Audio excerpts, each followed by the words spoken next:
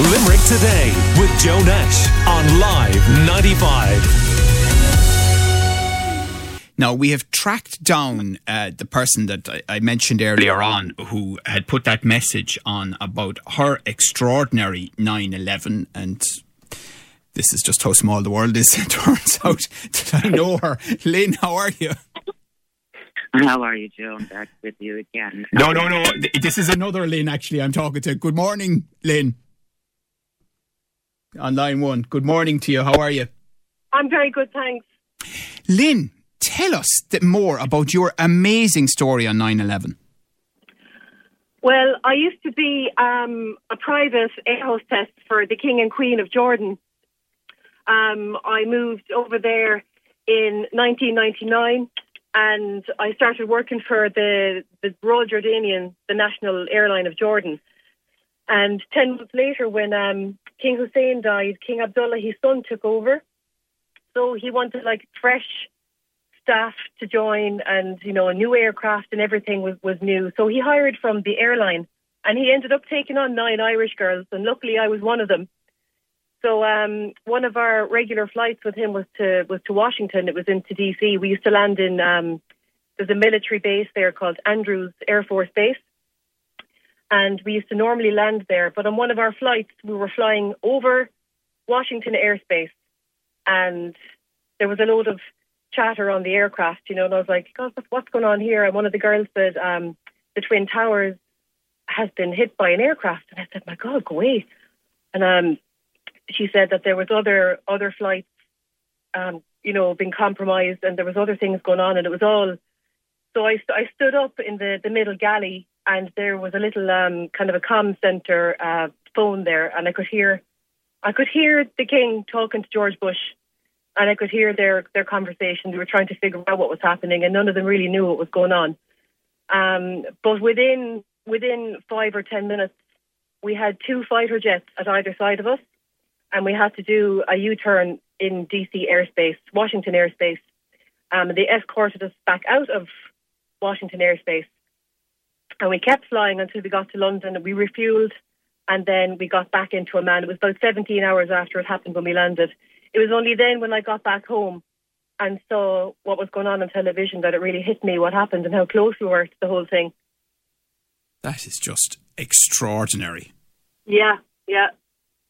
I'll never forget it. I'll never forget finding out. I'll never forget listening to the conversation. I'll never forget the fighter jets at either side. I was actually leaning over the King. He was sitting in his seat, and he pointed out and he said, look at that. And I looked out the window and I just saw this fighter jet, and there was the same on the other side.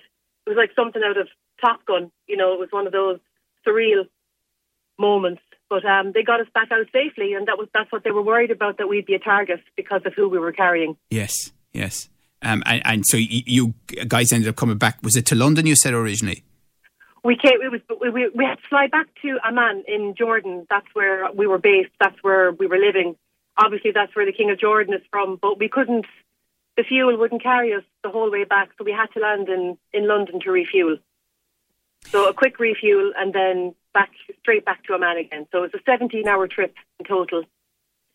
And I presume everyone on the flight, including the King, as you say, must have been deeply shocked. And Jordan would be a Middle Eastern ally of the US, and a strong one.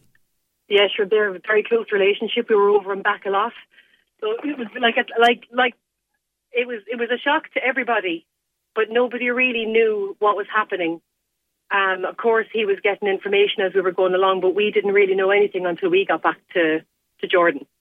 Back in my apartment, sitting down watching the television, I was like, my God, that's what actually happened, because we weren't getting any information.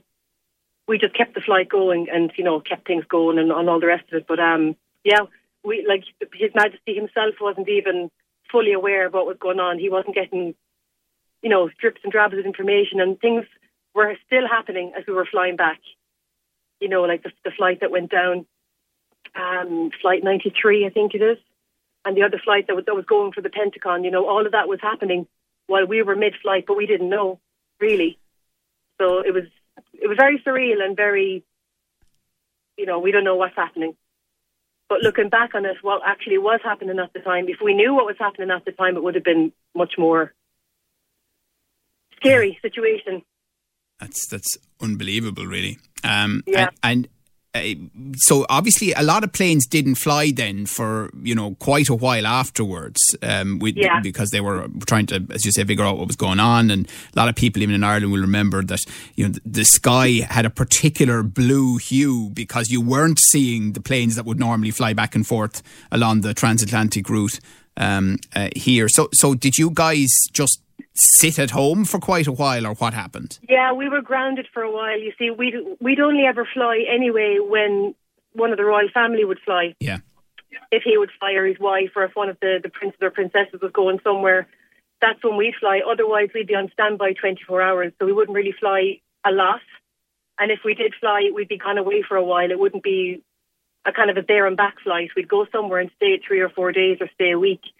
So he'd only fly really on business a lot. So things did quieten down for a while, but there was domestic flights, in around Jordan, that places that he'd have to go or people he'd have to see. But internationally, we didn't travel for a long time. And Lynn, for how much longer did you work in that job? 5 years. Really? Yeah. Yeah, I was 5 years there in total. Yeah. And the first 10 months was with, like I said, the Royal Jordanian Airlines, and then the rest of the time was with the royal family. Yeah. All right, Lynn. Well, certainly that's a story that will beat an awful lot of other people's stories about what they were doing on 9/11. Do I win a prize? Do you win a prize, Lynn? Well, listen, from your time here, it's hard to get prizes out of us, isn't it? You and everyone else, Joe. Absolutely. Listen, great to chat to you. Fantastic. And you too. Thank you so much for coming on and telling us that amazing story. Thank you, Lynn. Cheers. Well. Limerick Today with Joe Nash on Live 95.